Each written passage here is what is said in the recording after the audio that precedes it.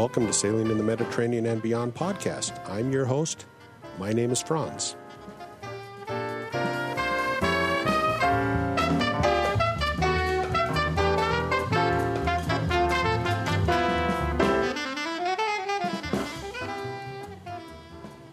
Well, I have some very interesting interviews to share with you over the next few weeks, but before we get to the question and answer period and then the interview, let's thank our sponsor, Sailrite. Since 1969, Sailrite has been equipping you with everything you need to sew for your boat, from biminis and boat covers to upholstery work and even sewing your own sails. Sailrite is your one-stop shop for fabric, sail and canvas kits, tools, hardware, and sewing supplies.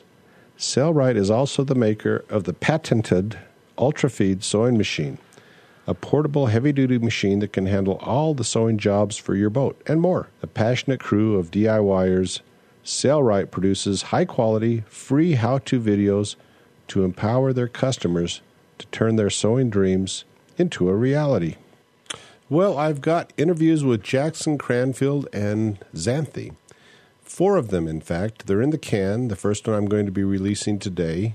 But before we get to that, let me answer a couple questions that came in.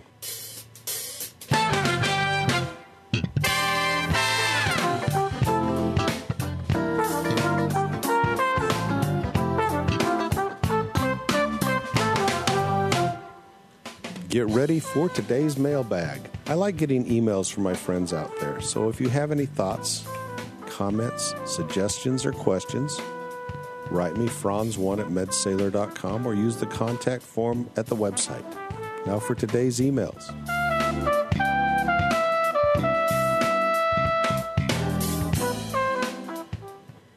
All right, this one's an easy one. This is from Jeff Cook of Dallas, Texas. Jeff wrote, I found your podcast a few weeks ago and I'm really enjoying it. Thanks for all the hard work. I've been in boats and on the water most of my life, but I only began sailing in 2016. Since that time, I've earned certifications in ASA 101, 103, 104, and 105. At present, I'm currently studying for the 107 Celestial certification and loving it. I plan to complete the 106 this fall or next spring. My wife, some friends, and I are sailing in Greece June 1st to 7th, and we'll be sailing out of Marina Zia. It will be my first bareboat charter, although I'm hiring a captain. So I'm not sure that it's technically a bareboat. Nevertheless, we will be going where the weather takes us and the wind takes us. It's also my first trip to the Med, so a captain with a neophyte crew in unknown waters seems like more of a prudent thing to do. It's prudent, but it's not as adventurous as jumping in with both feet. But anyway, that's an editorial comment. He goes on to say, I do have a question that I've not found the answer to online or heard in your podcast. We'll be spending a few days in Santorini before we sail, and I'm curious if you know of any good sail shops on Santorini or in around Zia. I'd love to practice my new celestial skills while on the water, but have yet to purchase a high-quality sextant. As such, I'm considering buying one in Greece because of the exchange rates. Curious if you have any suggestions. Thanks again for putting out such compelling content. I'm sure I'll become a patron, but I've never been on that site yet. Cheers and fair winds, Jeff Cook, Dallas, Texas. Jeff, no, I bought my sextant online years ago. I got it as a Christmas gift one year, and it was actually a Chinese knockoff of the Weems and Plath sextant, and it's a very high quality sextant. I have no complaints about that sextant, but you're not going to find, at least I don't think you're going to find, an instrument of that caliber on Santorini. You're going to find tourist trinket trash on Santorini more than anything else.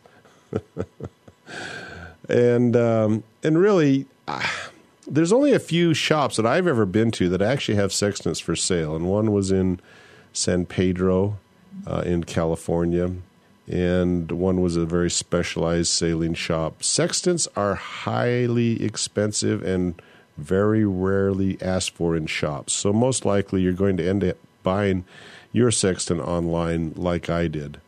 So that's the best I can do for you on that. If anybody else has any comments, write me a note and I'll share it with Jeff. The next email is from Stefan. Stefan wrote, "Hi, I've started to listen to your podcast, but I've not yet found all the details I need. I'm interested in buying what looks like a pretty good boat in Croatia. No VAT paid, as far as I know. I'm Canadian and would like to keep it there as a cottage to go a couple months a year. In a nutshell, do you have any facts, frequently asked questions that cover these? I know it's a lot to ask. Ongoing costs, buying process, etc. Anywhere you can point me would be great. Thanks." No, I think I wrote you back that I don't do any facts. I'm not a writer. If somebody wants to write a fact, I'd post it on the website. But I tell you what really is the drag for me to actually get out podcasts is to write the show notes and get those ready. I am not a writer. I don't enjoy writing. That's why this is a podcast. I've covered what the going costs on marinas are in Croatia, at least where I'm at, and my experiences of costs. As far as, and I see this all the time, I see people that buy a boat, they leave it in a marina, and they go down and use it like a summer home. And to me, that's just not what a boat should be. A boat is meant to go out there and go sailing, drop an anchor in different coves and harbors. And the idea of just going over and sitting on a boat in a marina just does not do anything for me, but it may for you, and best of luck. Now, you may want to listen to this interview because Jackson talks about his procedure for buying a boat in Croatia. And I have a special podcast, which I don't share here on the website, which is available to my patrons that choose to commit to donating $10 per month. That's one that Jack Andrews goes over in detail how he bought his boat in Croatia. But I didn't put that out here. I wanted that to be a bonus episode to those patrons that choose to support the podcast. So if you want to do that, feel free. I'll send it to you. All right, now this is going to be the last one I'm going to do, even though I have a couple more questions, because this one's going to take a little time. This one is from Richard Lysett, and he said, "Franz, I hope you're well. Episode 179, 23 minutes in, you're talking about retrieving your anchor when it's been crossed. I'm sorry, I can't work out what you're describing. I'm thinking another explanation and diagram might perhaps be a good idea. Just couldn't get my head around it. Regards, Richard." Well, Richard, this is a podcast, so I'm going to have to try to paint with words what you might want to see in a video. In fact, I bet if you Google or go onto YouTube and look for a video on crossed anchors, how to untangle them, you probably could find one. But I'm going to describe the procedure that I learned by the hard way, by trial and error. I never had any education prior to it actually occurring to me the first time. I'm getting over a cold, so my voice is not particularly good, and I end up coughing a little bit while I'm talking here. I try to cut that out so you don't listen to it. But anyway, let me set the stage for how I learned. All right, so I had sailed through the Dardanelles and up into the Sea of Marmara.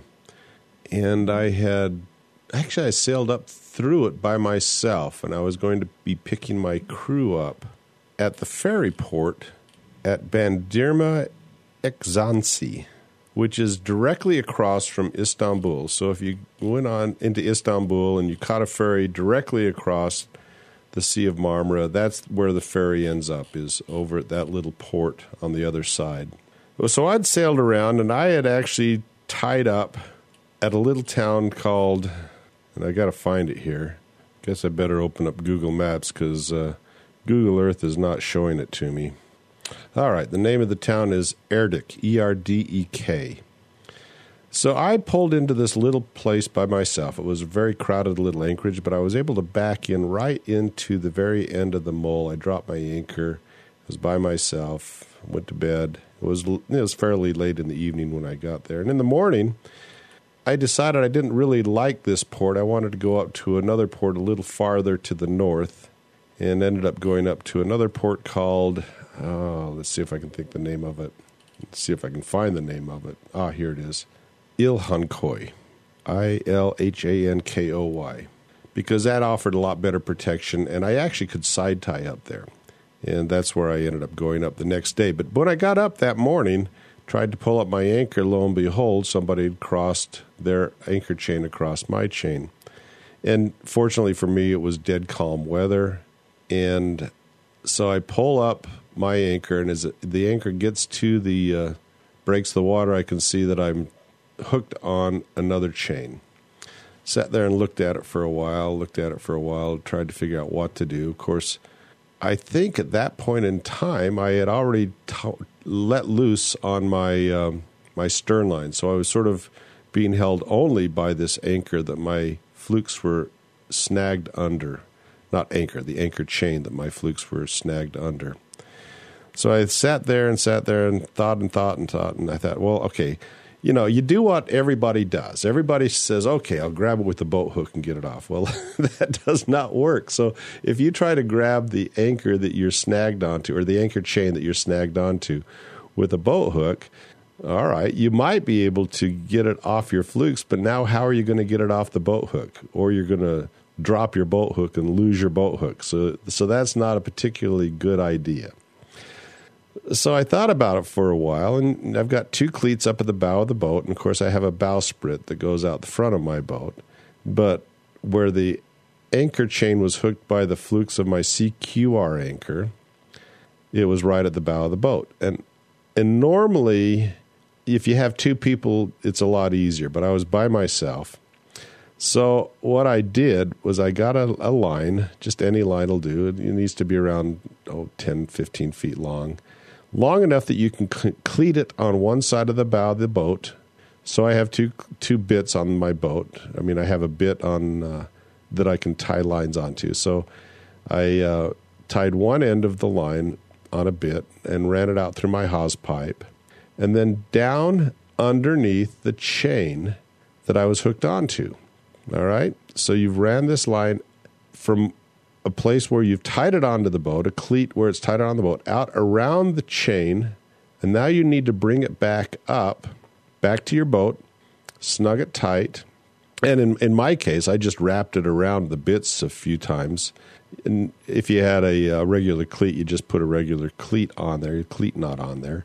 And then once that's done, now I'm being held in place just by this anchor. Now I lower my windlass, so I lower my anchor. Now I've lowered the anchor, and that chain is still being held to the boat, but now it's no longer hooked in the anchor. The anchor is free, and at that point in time, you just take your boat hook down, and you push your anchor flukes away from the chain, and then retrieve your anchor, and you're still being held by the anchor chain that's crossed you.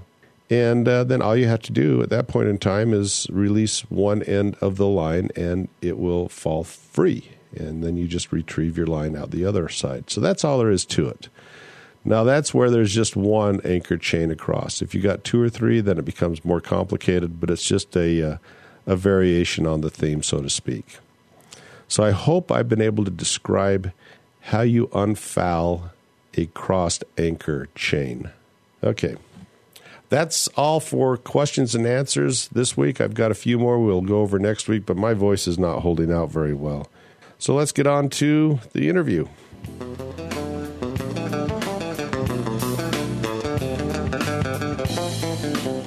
That's it for today's emails.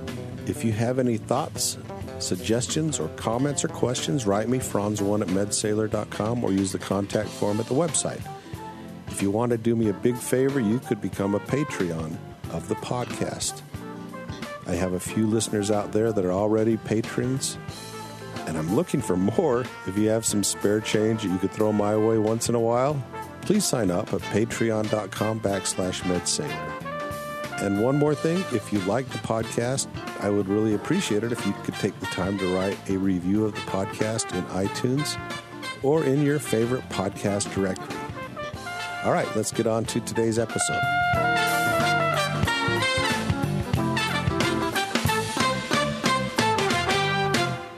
I wanted to thank a couple people who wrote reviews in iTunes for the podcast. The first one is from Craig. Craig wrote, "Franz does a great job with having interviews with very informative guests that provide a wealth of information for anyone new to sailing like myself, and I would suspect also for experienced sailors as well. Keep it going. Thanks, Craig. I really appreciate that. And the next one was from New Portuguese. And he wrote, as someone who has resettled in Portugal specifically to achieve a goal of sailing in the Med, Franz's podcast is pure gold. What an amazing source of pinpoint information. Franz also talks with folks from all walks of the cruising world, which rounds out the site nicely. As a future boat buyer, I would love to hear more about what exactly is necessary in a Med cruiser. Does it need to be blue water? What used vessels to consider? Minimums for safe cruising in all 4 seasons. I'm going to try to answer that, New Portuguese. We've talked about boats in the Mediterranean before. You can get away with coastal cruisers, I think, in the Med, as long as you watch the weather fairly closely. I don't think you're going to find any boat that you want to sail in the Med for 4 seasons. The winters can become very, very violent in the Mediterranean, and I don't know of any sailors that want to be out there in the middle of that misery that the Med can be in the winter. Sorry about that. Anyway, that's we've talked about boats in other podcasts. Just listen to some of the podcasts where we talk about them. I don't know which ones they are, but thank you for writing the review. I really appreciate it. All right, let's get on to my interview with Jackson Crandall and Xanthi. This is the first of, so far, 4 interviews that I've recorded, and I'll be doing more because we haven't even got to where he's at right now. Well, I'm on I'm on Skype with Jackson Crandall and Xanthi. Xanthi, are you guys married or not? Are you just living in sin? No, not yet. That's hope. All right. Xanthi Hayes. Okay, Xanthi Hayes. And originally, Jackson wrote me a letter back, I think it was in June of last year, or maybe a little before that. Yeah, it was probably a while ago now. Yeah, and you said you were up in Pula, Croatia, and that you were buying a boat, sailing it down the coast, and seeing if we might meet up sometime this summer. And we did. We were able to catch up and meet in near Risen in Montenegro, and we had a great dinner that night. And also, we sure did. Yeah, we had a great dinner, and we went on a friend's boat. His name was Manuel on SV Independence at Sea. Right, Manuel, and I saw him actually a little later on the summer. I never met him. I just saw him sailing by. I saw him sailing by north of Korčula. He was heading up towards Hvar, but I kept yelling at him and blowing my horn. But they were ignoring me, and they just sailed on by. Having too much fun sailing. Right. Well, okay, you guys are living the dream. This is going to be a great interview because you are doing what a lot of people wish they could do, and let's just go through your story. You started listening. Absolutely. You started listening to the podcast a while back, but you've been a sailor most of your life, right? Both of you. Yeah. You guys can each pipe in and talk individually. Okay. So I've been sailing for the better part of almost 20 years now in Sydney, Australia. All racing for me. A lot of skiff racing, dinghy racing, and then as I got a bit older, quite a bit of yacht racing as well. And I was lucky enough to do a little bit of travel and do some travel around the world for the racing. And I started thinking, how could we... It'd be a really nice way to actually travel the world by sail and see some pretty unique places. And it was always just a pipe dream for me. I thought at the time that it would be something that I'd do much later in life. I'm only 27 now, and Xanthi's just turned 32. And when I met Xanthi 3 years ago, I was telling her 4 years ago. 4 years ago, sorry. I was telling her about this dream that I had that was, one day I'd love to be able to sail around the world with hopefully a wife and some kids and explore places that we've never been before. And Xanthi was very optimistic and completely on board with it and said, that sounds great, but how about now? How about now? Good for you, Xanthi. And Yeah, good for us. Yeah. And I'd never sailed before in my life, so Jackson's taught me everything I know. And it's quite funny because he's from a racing background. We've bumped into a lot of cruisers our age along the way, and they're definitely a lot more cruisy than us when you get chatting. He's still got that race mindset, and everything has to be done immediately, and the sails have to go up in 0.02 of a second. So it's quite funny to share notes. But yeah, so I guess when we actually started that little idea, that little spark of an idea, that was when I started researching how to do it. And I actually started with podcasts. We were both listening to podcasts and then coming home from work after listening to them on the commute, and then coming home from work going, oh, I listened to a podcast and it said this, and then we'd just share ideas. And for me, it was about trying to find information that I'd never heard, like I just didn't know about.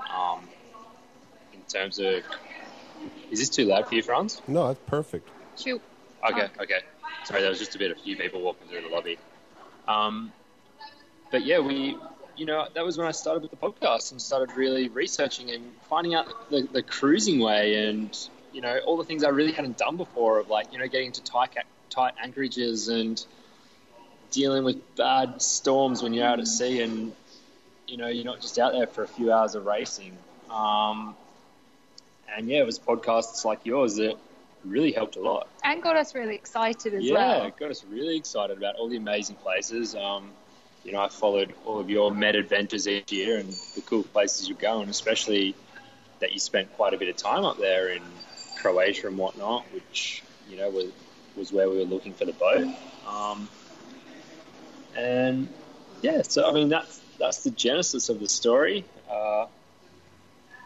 Okay, so now I got to ask you, you are not Patreon, but at the $10 level, I have a special secret podcast where Jack Andrews talks about buying a boat in Croatia, and but you figured it out without actually paying me for that podcast. So where did you find the?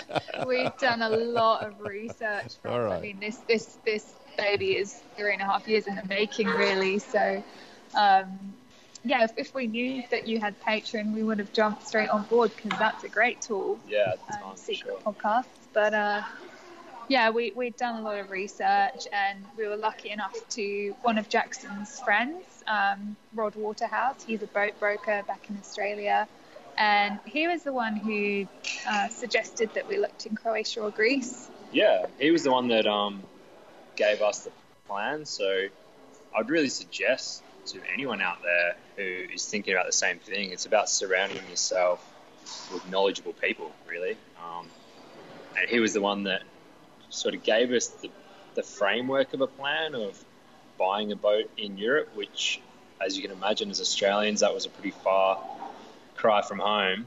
Made it more of an adventure. To be making our way over there and buying a boat. But yeah, he was the one that sort of gave us the framework of how you'd get home and how you'd actually purchase a boat over there and where to look.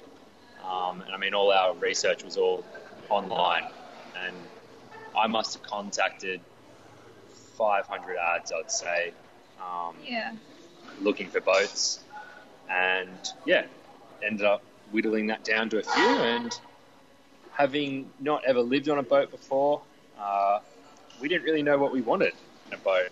And it wasn't always Croatia as well, was it? We had whittled it down to Croatia. We were looking in Greece, Croatia, and as far west as Spain, actually.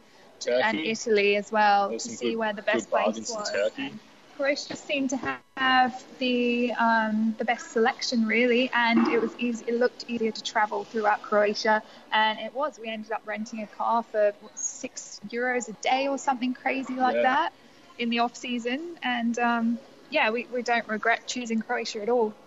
Yeah, we thought it was a good spot because we could see a lot of boats in a small amount of time. When we were looking at boats in Greece, it was often going to be 2 days in between looking at boats just to get from island to island, and that was expensive and time consuming. So Yeah, look, we ended up in Croatia. We went over there for 2 weeks originally just to look at boats, and we didn't have pressure on ourselves to buy one, and we just kind of figured if the right boat was there, then it'd come to us, and we'd go from there. So let me ask you, did you work with a broker, or did you just go on to Yacht World and look online for boats? Yacht World. Yeah, so I went online and contacted basically all the brokers. I mean, in the end, you always end up getting to a broker somehow. We'd been warned against a couple, so we were very cautious. We didn't rule anyone out, though. We still spoke to them. I mean, you'll see for yourself, if you're shopping for a boat in Croatia, someone's actually gone to the trouble of making their own hate website against one broker. Yeah. Is there one broker in particular you're talking about? Yeah, what there is is it called? I forget. I think it was called Selimar. Selimar, that's the one. There was a pretty bad. Someone had a pretty bad experience with them, and they had pretty bad reviews. But I mean, I also met other people that had seemed to have good reviews. Yeah, as well. It becomes apparent very quickly. I mean, you can use your gut instinct, and as well, just the way they interact with you. We got really lucky with the guy that we found, Sasha from Munitor. And there was another lady called Nina from Bach Yachting. Yeah. She was amazing. So you can tell pretty quickly. All right. So Mina from Bath Yachting, B-A-T-H? Oh, Bach, as in the composer, B-A-C-H. Okay. And what was the other one? Sasha from Munitor. From Munitor. Munitor. All right, because I've got a friend that's actually going over there this summer, and he's going to be looking for yachts. So it's always good to get referrals from people. So. Yeah, absolutely. I would start with Nina because she was in Split, which is a bit more central to where you're flying in. Uh-huh. We ended up in Pula, so, I mean, you're pretty far north at that point. Yeah. But, yeah, I mean, definitely good people to start with. They bent over backwards for us. They were so helpful, and that's when we knew that we could trust them, when they're that willing to help out. Now, had you had conversation with them initially on the internet, or was it showing up and talking to them in person? Yeah, so look, over about a 6-month period, I'd say, I would have contacted or made inquiries on probably 400 to 500 boats, I'd say. Out of that 400 boats, I would have got possibly 100 replies.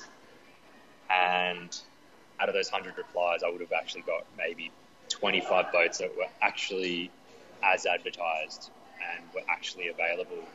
A lot of the problems we had were... We got led up the garden path by a couple of brokers. Yeah, like a lot of brokers, they say that the yacht's available, and you go down days of talking to them about it, and then they come at the end and say, oh, it's not available until after the charter season, or it doesn't exist. And the worst experience we had, I think it was with Selimar. They'd sent us to see a boat, and we got there, and it was not the boat that we went to see. It was way out of our price range. And then we spoke to the broker afterwards and said, well, yeah, it's similar to the one you wanted to look at. That boat's, they've gone sailing for a few days, so you can't see it. And we wish that they told us that, because it was a complete waste of a day. We went so far to go and see it. Yeah. I felt badly for the guy whose boat it was as well, because he'd obviously come out to show us around and thought we were going to buy it. So, but just going back a step there, I mean, after we'd contacted a bunch of these brokers, and I'd kind of got the list down to 15 possible options, and that was all via email. We weren't calling any of them. We then, booked appointments with them and headed over to Croatia to see them in person. And, yeah, that was when we then started to see the boats and make the arrangements to see the brokers and whatnot.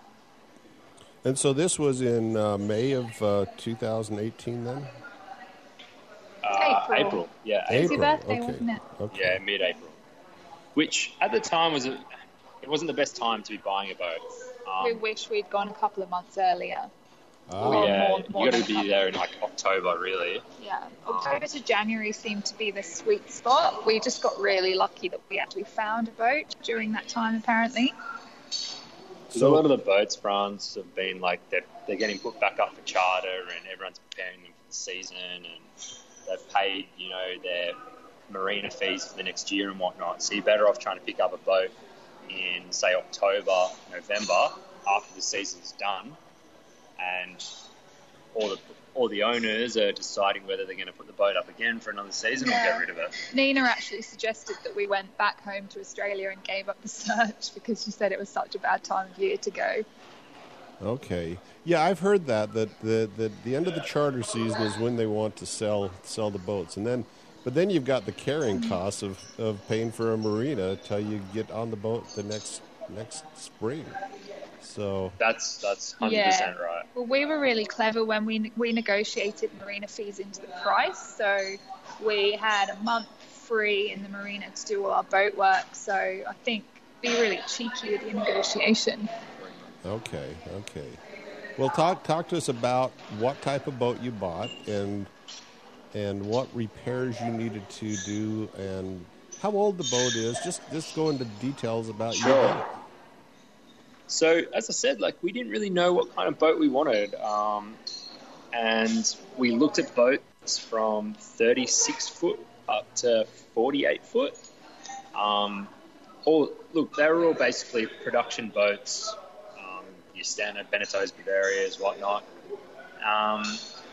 And we ended up with a 2005 Eline Impression, which is a... 384? What did I say?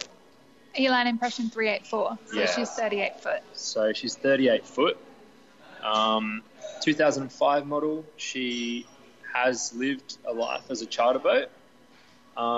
It was quite interesting actually going around to a lot of the different charter companies because there was a lot of difference in quality. You could see how some people were looking after their boats and some people weren't.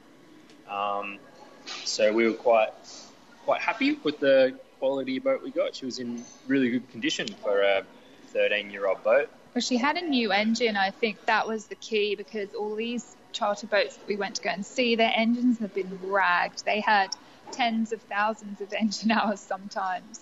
Yeah. So it was good to find a boat that only had about 1,000 engine hours on her. Yeah. So that was a real positive, having a new engine. But to be honest with you, it was a really standard boat. It didn't have too many extras. And the key for us was getting a really good surveyor. Again, it was someone that I'd contacted online, and I think I actually got a referral of one of the yachting forums. And he basically saved us probably $10,000 worth of repairs. He was pretty hard on the owner. He went in hard with trying to get outcomes for us, so we were really happy with that. Yeah, so as part of the purchase, they had to replace the engine mounts, realign the engine, replace the rear shaft seal, exhaust pipes, the gooseneck bracket for the boom, anti-fouled it. There's a bit of blistering on the keel, so they had to sand that back. There was actually a little bit of damage on the rudder. The rudder had been run aground, unfortunately, so it had a chip on the bottom, or like a small section of the bottom of the rudder. Cracked bulkhead. So, they had to repair all those things, which were then all re-inspected by our surveyor. And I'd say it was really beneficial in that regard, buying an ex-charter boat, because it was owned by the marina, so nothing was a problem for them. Everything we asked for, they said yes, because it was easy for them. They had their own guys to do it, and it was really inexpensive and not much bother for them. Yeah. Now, do you yep. remember the name of your surveyor? Because it's always good to give referrals to people that do a good job. Demir, what's his surname? Demir Buff. Yeah, Demir Buff. Or Buff. Demir Buff. BAF, wasn't it? Yeah, Buff, you're right. Yeah. BAF, okay. And I'll see if I can find a link to him on the internet. Demia, DAMIA Buff, BAF, okay. Yeah, and his website, his company is MCIR. Okay. I'm sorry. MIR. Okay. And he only services the top half of Croatia. So Okay. anything from, I think it was Šibenik north, anything from Šibenik upwards. And his company, Franz, is Marine Claims Service, or MCS. Okay. All right. Okay. Good. So yeah, look, we were really happy with him, and basically it gave us, a really good platform. I think a really good foundation to start cruising. Since we bought the boat, we've spent a lot of money kitting it out and a lot of time kitting it out to facilitate full-time liveaboard. Since then, we've also replaced the standing rigging. We've upgraded the water. Replaced a lot of the running rigging as well. Yeah, now did did you do this in the yard before you launched it? Because that's a big project. No. So we did it in 2 stages, I'd say. As we made our way through the Med, we sort of ticked off projects in each country as we went. So because you're 100% right, I think we could have spent a year in that yard just constantly doing all this work. Right. Yeah. Oh, and we did actually try and get the standing rigging done in Croatia, but everyone said, "Yeah, we can do it in 3 months' time." Yeah, oh, so where did you end up? Where did you end up having the standing rigging done? Was it Malta by chance? Almerimar in Spain, and it's the best thing we ever did. Really? We're so pleased with it. Yeah. Wow. Best stumble we ever stumbled upon. In comparison, I think I went out for quite a few quotes for our boat, and everything was looking around 6,000 to 7,000 euros in sort of Greece, Malta, Italy. But in Almerimar, I think it ended up costing us 4,500 Okay. euros. Yeah, and from what we saved in marina fees as well, my goodness. Yeah, it was only €8 a day. €8 a day for the marina for our 38-foot mono hull. So if somebody pulled into lovely. Almerimar, it would be pretty easy to find the rigger in that area, or was it one guy in particular you found? There's two. There's 2 different riggers there. And they're both excellent. Both excellent. Both had really good reviews. Yeah, our friends got it done with the other guy. I forgot his name. Do you remember? Can't remember. They're both English. So the guy we got it done with was Chris, and his company was called. I'll have to find it. You're really testing your memory now, Ron. Well, But, you've got they're great both memories. Excellent. Yeah. There's 2 riggers in the town. Thank you. Yeah, I think you can't go wrong with either of them, to be honest. They don't like each other as well, so they're very competitive with pricing. So if you go to one of them and say, "Oh, I'm going with the other guy," they will give you the best price ever. We wish we knew that before we engaged with Chris. A lot of politics in that town. All right. Well, I've been to Almerimar, but it's been a long time, so You should go back. Yeah. Now, all right. So actually, just today, I'm going to share this with you. Just this morning, I got this email from a listener, Stefan. He says, "I've started to listen to your podcast, but I've not yet found all the details I need. I am interested in buying what looks like a pretty good boat in Croatia. No VAT paid, as far as I know. I'm Canadian and would like to keep it there as a cottage to go a couple months a year. In a nutshell, do you have a fact that covers these? I know it's a lot to ask. Going costs, buying process, etc. Anywhere you can point me would be great." Well, I don't do facts. Wow. I don't do facts, and he's welcome to listen to the podcast. And this is probably a pretty good podcast for him to listen to. So, Absolutely. But I hope it helps you, Stefan. Yeah, it should be good. But now, when you're talking about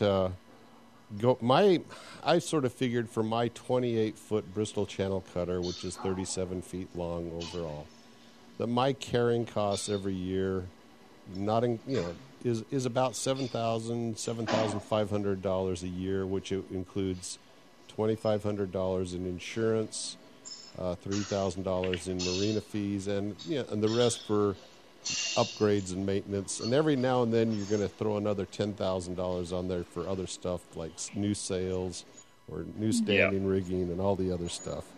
So I think a lot of people have this illusion that you can go that it's cheap. Well, once you start adding marina fees to this, it's not that cheap. Oh, it's not cheap at all. We avoid them at all costs, honestly. We've actually set our boat up in a way that we can spend life on the hook for a long time. Right, yeah. Yeah.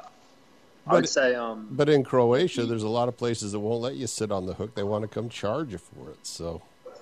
Exactly. I think we were quite happy to get out of the Mediterranean in that aspect. We found the Caribbean much better for just living at anchor. I think we would have been in the marina 3 times over the last 4 months. Yeah. Whereas we found the Mediterranean a little harder. Until we got to Spain. Yeah, until we got to Spain. I mean, cheaper, but like the marina fees, you're spot on, France, are expensive. Obviously, if you can get a permanent spot to keep your boat all year round, it gets cheaper. But I'd say you're pretty bang on there with $4,000 to $5,000 to have your boat there in a marina. And we're spending, anywhere from 40 euros to 150 euros per night. Or 300 marinas. if you're in Ibiza. Yeah, Ibiza. Oh, really? Ibiza was a joke, yeah. There was one day, there was a 3-meter swell pumping through the island, and Jackson's parents were arriving, and the wind was blowing about 30 knots through the island as well. So we were desperately trying to find a marina, and every option was 200 euros plus. Oh. So we were really stuck. Okay, one good reason to avoid the island entirely then. But Palma Mallorca is... I know, but Palma Mallorca is not much cheaper, is it? We can't comment on that. We wouldn't know. Okay. I just know from people that went there that it was pretty expensive as well. Yeah. Yeah. All right, well, let's... so we've covered pretty much the preparation of the boat, getting the boat ready. When did you finally start your travels down the Croatian coast? We had a rude awakening, didn't we, for our first crossing? Yeah, so we actually... sorry, just going back, we went over in April for 2 weeks. Then we came back to Australia for 8 weeks, and we arrived back in Croatia basically like the 1st of July. 4th of July. 4th of July. Okay. We had 3 weeks in the marina there while we're still doing some work done and waiting for the paperwork to be finished. And then we headed out of the marina at the end of July. Yeah. And we started making our way down the Croatian coastline for, I think we spent 4 weeks. No, we did it. We did that in 2.5 weeks. We did it really quickly. Ooh, okay. Let's back up just a little bit. What sort of paperwork did you have to go through? Did you re-register the boat? Yeah. Oh, yeah, that's why I asked. You said, oh, God, I know. Yeah. All right. It's pretty funny. So again, maybe a good one for Stefan. You need to re-register your boat as a non-EU boat to avoid the VAT. So we re-registered the boat as an Australian boat, which that process takes quite a long time when you're dealing with originals back and forth. And when we finally got to Croatia, there was one final form that we had to send, an original back to Oz. And the Croatian Postal Service kept sending our letter to Austria instead of Australia. And they don't speak a word of English in there as well, so it was really, in the post office, it was really hard to sort out. So our final form just kept going back and forth between Croatia and Austria for about 1.5 weeks. And then, we finally got that to Australia and got it sorted. We actually sailed for the first 2 months without our original registration papers until our friend brought them over and met us in Greece. Simply because we just ran out of time and it was going to take so long to get them posted over. But, there's always a lot to do. And I think that's where a broker really comes in handy, because he helped us with all the VAT and registration side, like the Croatian side of it. And it basically came down, in the end, we had to sail 12 miles offshore from Croatia, which meant the boat was leaving Croatian waters and then re-enter under our Australian registration, and then that meant we were VAT exempt and could start cruising Europe. Now, which broker did you end up going with? Stefan, you said? No, we went with Sasha. Sasha, but okay. I meant for your listener Stefan, who is thinking about buying a boat in Croatia. Oh, okay, yeah. Yeah. Okay. So I'm looking at Pula, and there's one big marina there, which is pretty close to it looks like a Roman ruin or something like that. Yeah. We got to know Pula quite well after spending 6 weeks there in the end. Now, is that an ACI marina then? It is. Okay. No. It wasn't. Marina Veruda. I know which one you're talking about, France. There's an ACI one in the city, and then we were a little bit out of the city in a place called Marina Veruda. Ah, okay. It's so beautiful. So there's one right in the city by this big amphitheater, it looks like. Yeah. And that's not the one you're talking about then? No. Okay. So Veruda is a huge marina. Okay. There it is, around the corner. North. Yeah. Oh, north? Just north? Okay, I'm looking. I'm pretty sure it was north. We're just looking on the map now. I think it's south. If it's the one that goes around. Okay. By Konalik. Not far at all. Okay. Yeah. Sort of on the outskirts of the city then. Okay. Yeah, it is. Yeah. All right. So you were able to get through all the paperwork, and I've heard that Turkey's even worse because I had interviewed somebody last year when they talked about the nightmare of buying the boat in Turkey and how it basically delayed them for literally over a month just to get the paperwork. So that would suck. I mean, that was a bit of advice that we got from Rod, being the boat broker, because he was the one that suggested that we go over, see the boat, and then come back. And I mean, because it really did take us 2.5 months. Yeah. From paying the deposit to finally getting the boat done and dusted. And you're just completely marina bound. You can't leave. You can't be traveling on the boat. So that was why we came back to Oz and kept working. And we're really glad that we did make the time to go out and see it first, because we did have a long list of boats, and the one on paper that came out on top, when we went to go and see it, it was awful. It was covered in mold. It wasn't well looked after. But we could not have been able to tell that without seeing it in person. Okay. All right. Well, this is really good information. I hate sharing this with so many people because they may be over there grabbing all the bargains before I get there. I know. But I guess every year there's a new crop of boats that come off charter and go into the private market. Now, absolutely. Yeah, now you are going to take this boat and take it back to Australia, perhaps sell it there, perhaps sail it there. What about... Look, that's the plan. Yeah, now what about... the European is 220 volts, 50 cycles per second. Is that the same in Australia? We're 240 in Australia. So will you be able to just change some plugs, or is it not? Are you going to have to rewire the boat once it gets to Australia? I believe we can just change the plugs. Okay. I believe. And we haven't had a problem so far in the Caribbean, because I know that a lot of the places in the Caribbean are set up for US boats. Okay. So we've been able to just change plugs and whatnot as we've gone. I know when I first went from the United States and I landed in Sevilla, my first project was to go out and find a huge transformer to transfer from 220 down to 110.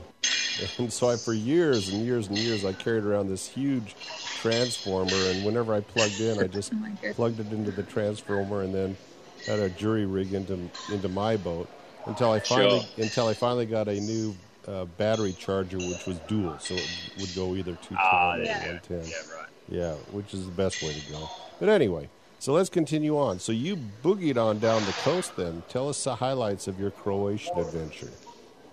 Oh, yeah, we made some good ground in a lot of time. In a short amount of time. Our favourite place was that submarine cave, wasn't it? The island of Vis was our favourite. Yeah, this was beautiful. I mean, but even going back, so remember the national park? Oh, it was actually a national park. Teletsitsa. Yeah, the one you put us onto, France. We loved it there. We spent quite a few days exploring that. So Teletsitsa, it's got a lake, a sulphur lake, which is really spectacular. Oh, yeah, Mijet. Is that the one we're talking about? That's the one. Yeah, that's okay. the one. Yeah. And then once we sort of made our way down to Split, I mean, it was all the islands, right? It was like Hvar and Vis and Korčula.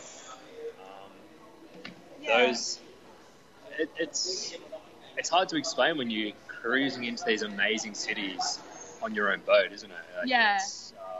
We felt really lucky to be sailing into Hvar. We were given the advice to get in there really early so you can get a mooring. And we got there and we felt like the cats got the cream and got the last mooring. And then about 10 other boats came and everyone doubled onto moorings and it was bedlam. We had 2 different boats join onto our mooring and all the boats were clunking together. It was really stressful, but it's so worth it. It's such a cool place. I think my favourite anchorage was along that beach, the little beach. Oh, Stinova, yeah. That was breathtaking. I think that was... okay, where's that at, Stinova? Vis, the island of Vis. Oh, okay. And that's one of the places I have never been, so I've never been to Vis. Oh, you must. Well, when you're in Vis, there's a place called Stinova, and it's like this deep cut, and at the end of the cut, like this, it would only be maybe 80 foot wide, I'd say. No, probably maybe like 100 foot wide. Yeah. And as you go through, it sort of opens up a little more, and then at the end, there's a beach, and it's voted like one of the best beaches in Europe or something. Yeah. But when you're anchoring there, I mean, it is super deep. I think it was 22 meters. Yeah, we went stern too. Which is where we learnt that our windlass has a capacity of 20 meters because we couldn't get the anchor up. No. And we went stern 2 for the first time. So, I mean, there was only enough room in there for sort of 3 boats or 4 boats. But yeah, you could drop your anchor in 22 meters and reverse. Literally, we would have been 10 feet off the cliff, stern 2.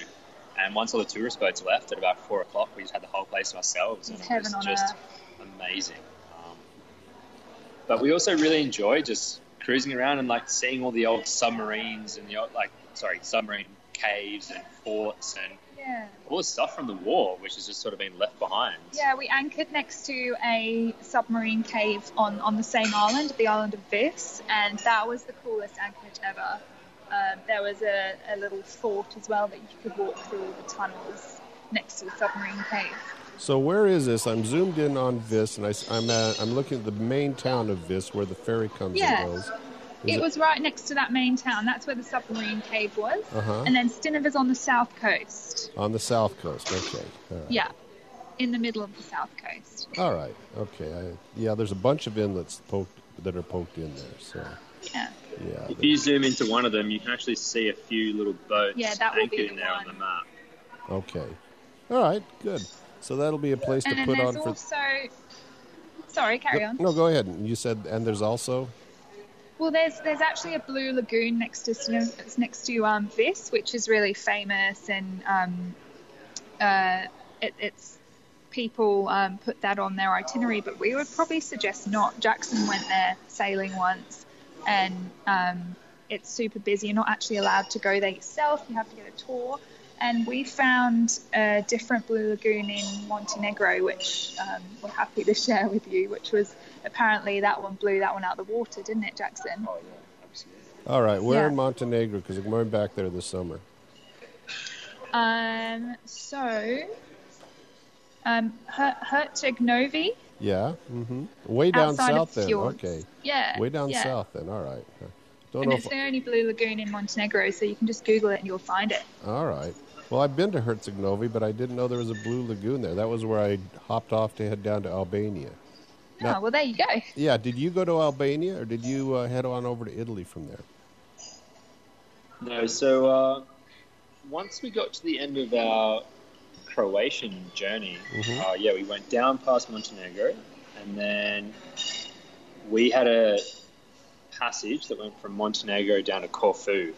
So we skipped Albania, and it was actually our first multi-day passage Yeah. and our first overnight passage together. And it was rough. And we definitely got caught out with just the unpredictable weather on that part of the coastline, because all our weather information was saying that we were going to have a great trip. And the first night, We're stuck we were between stuck between thunderstorms. 3 electrical storms as we're sort of making our way down that Albanian coast. Which apparently isn't uncommon for that part of the world. Yeah, just these little micro electrical storms that sort of sweep through. And that was definitely a very sobering experience for us. It was scary. We had to make an emergency stop, and there's a lot of, they say there's a lot of unexploded mines off the coast of Albania, and it's forbidden to anchor in a lot of places. We actually had to go and anchor in one of those places. We had no choice. So that was scary. I think you would agree, Franz. We came around one of the points and we could see this squall, or this storm coming. And we had 40 to 45 knots on the nose. Oh, yeah. And at that point we were like, Make it all cool. right, let's duck into this bay and anchor in this somewhat sheltered bay.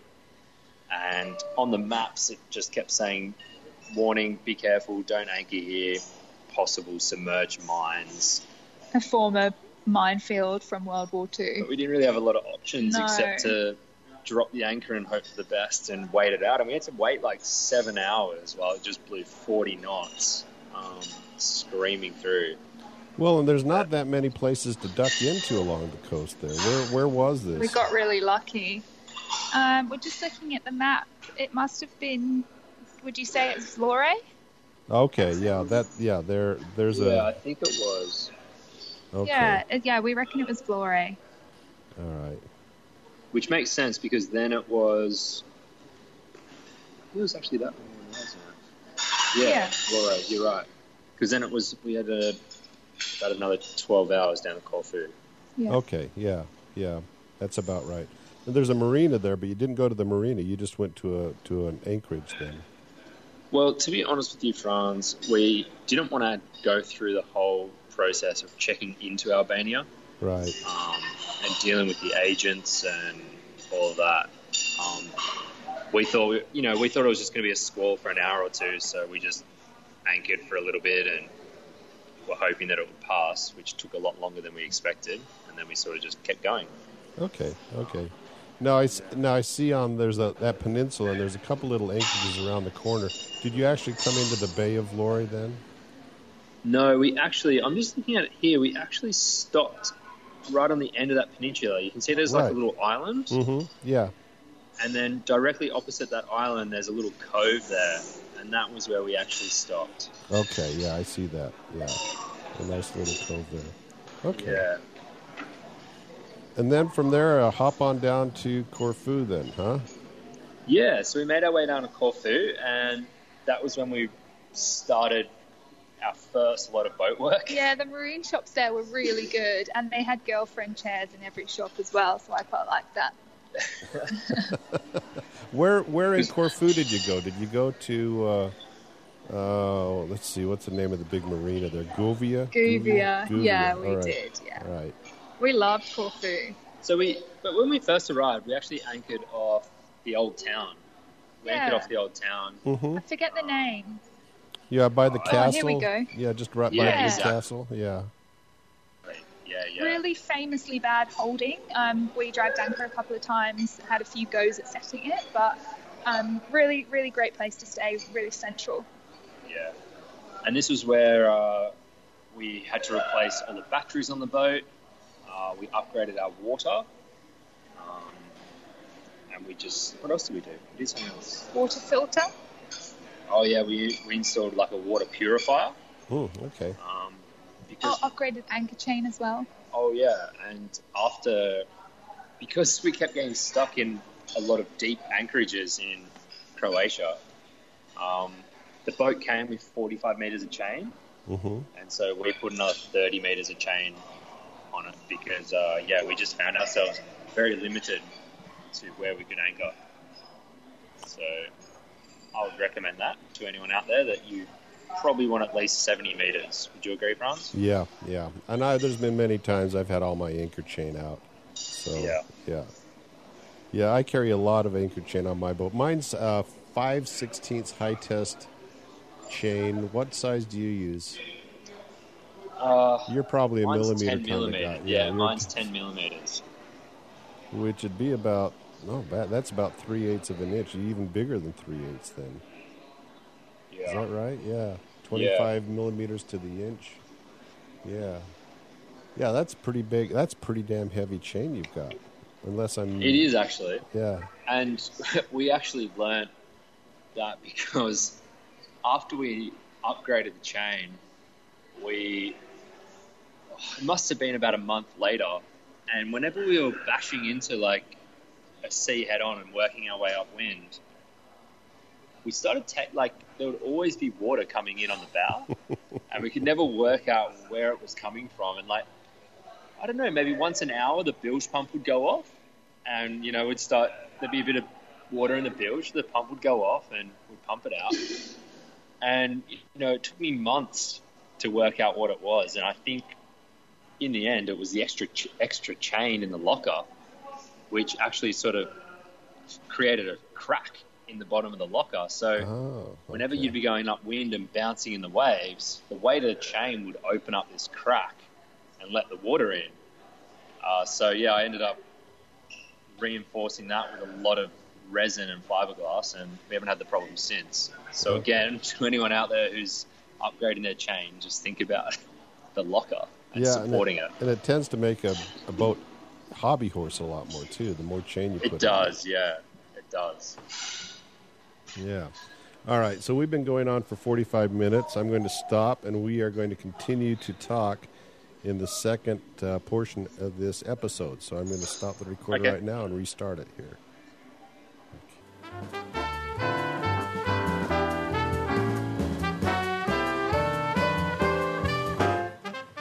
Life is short.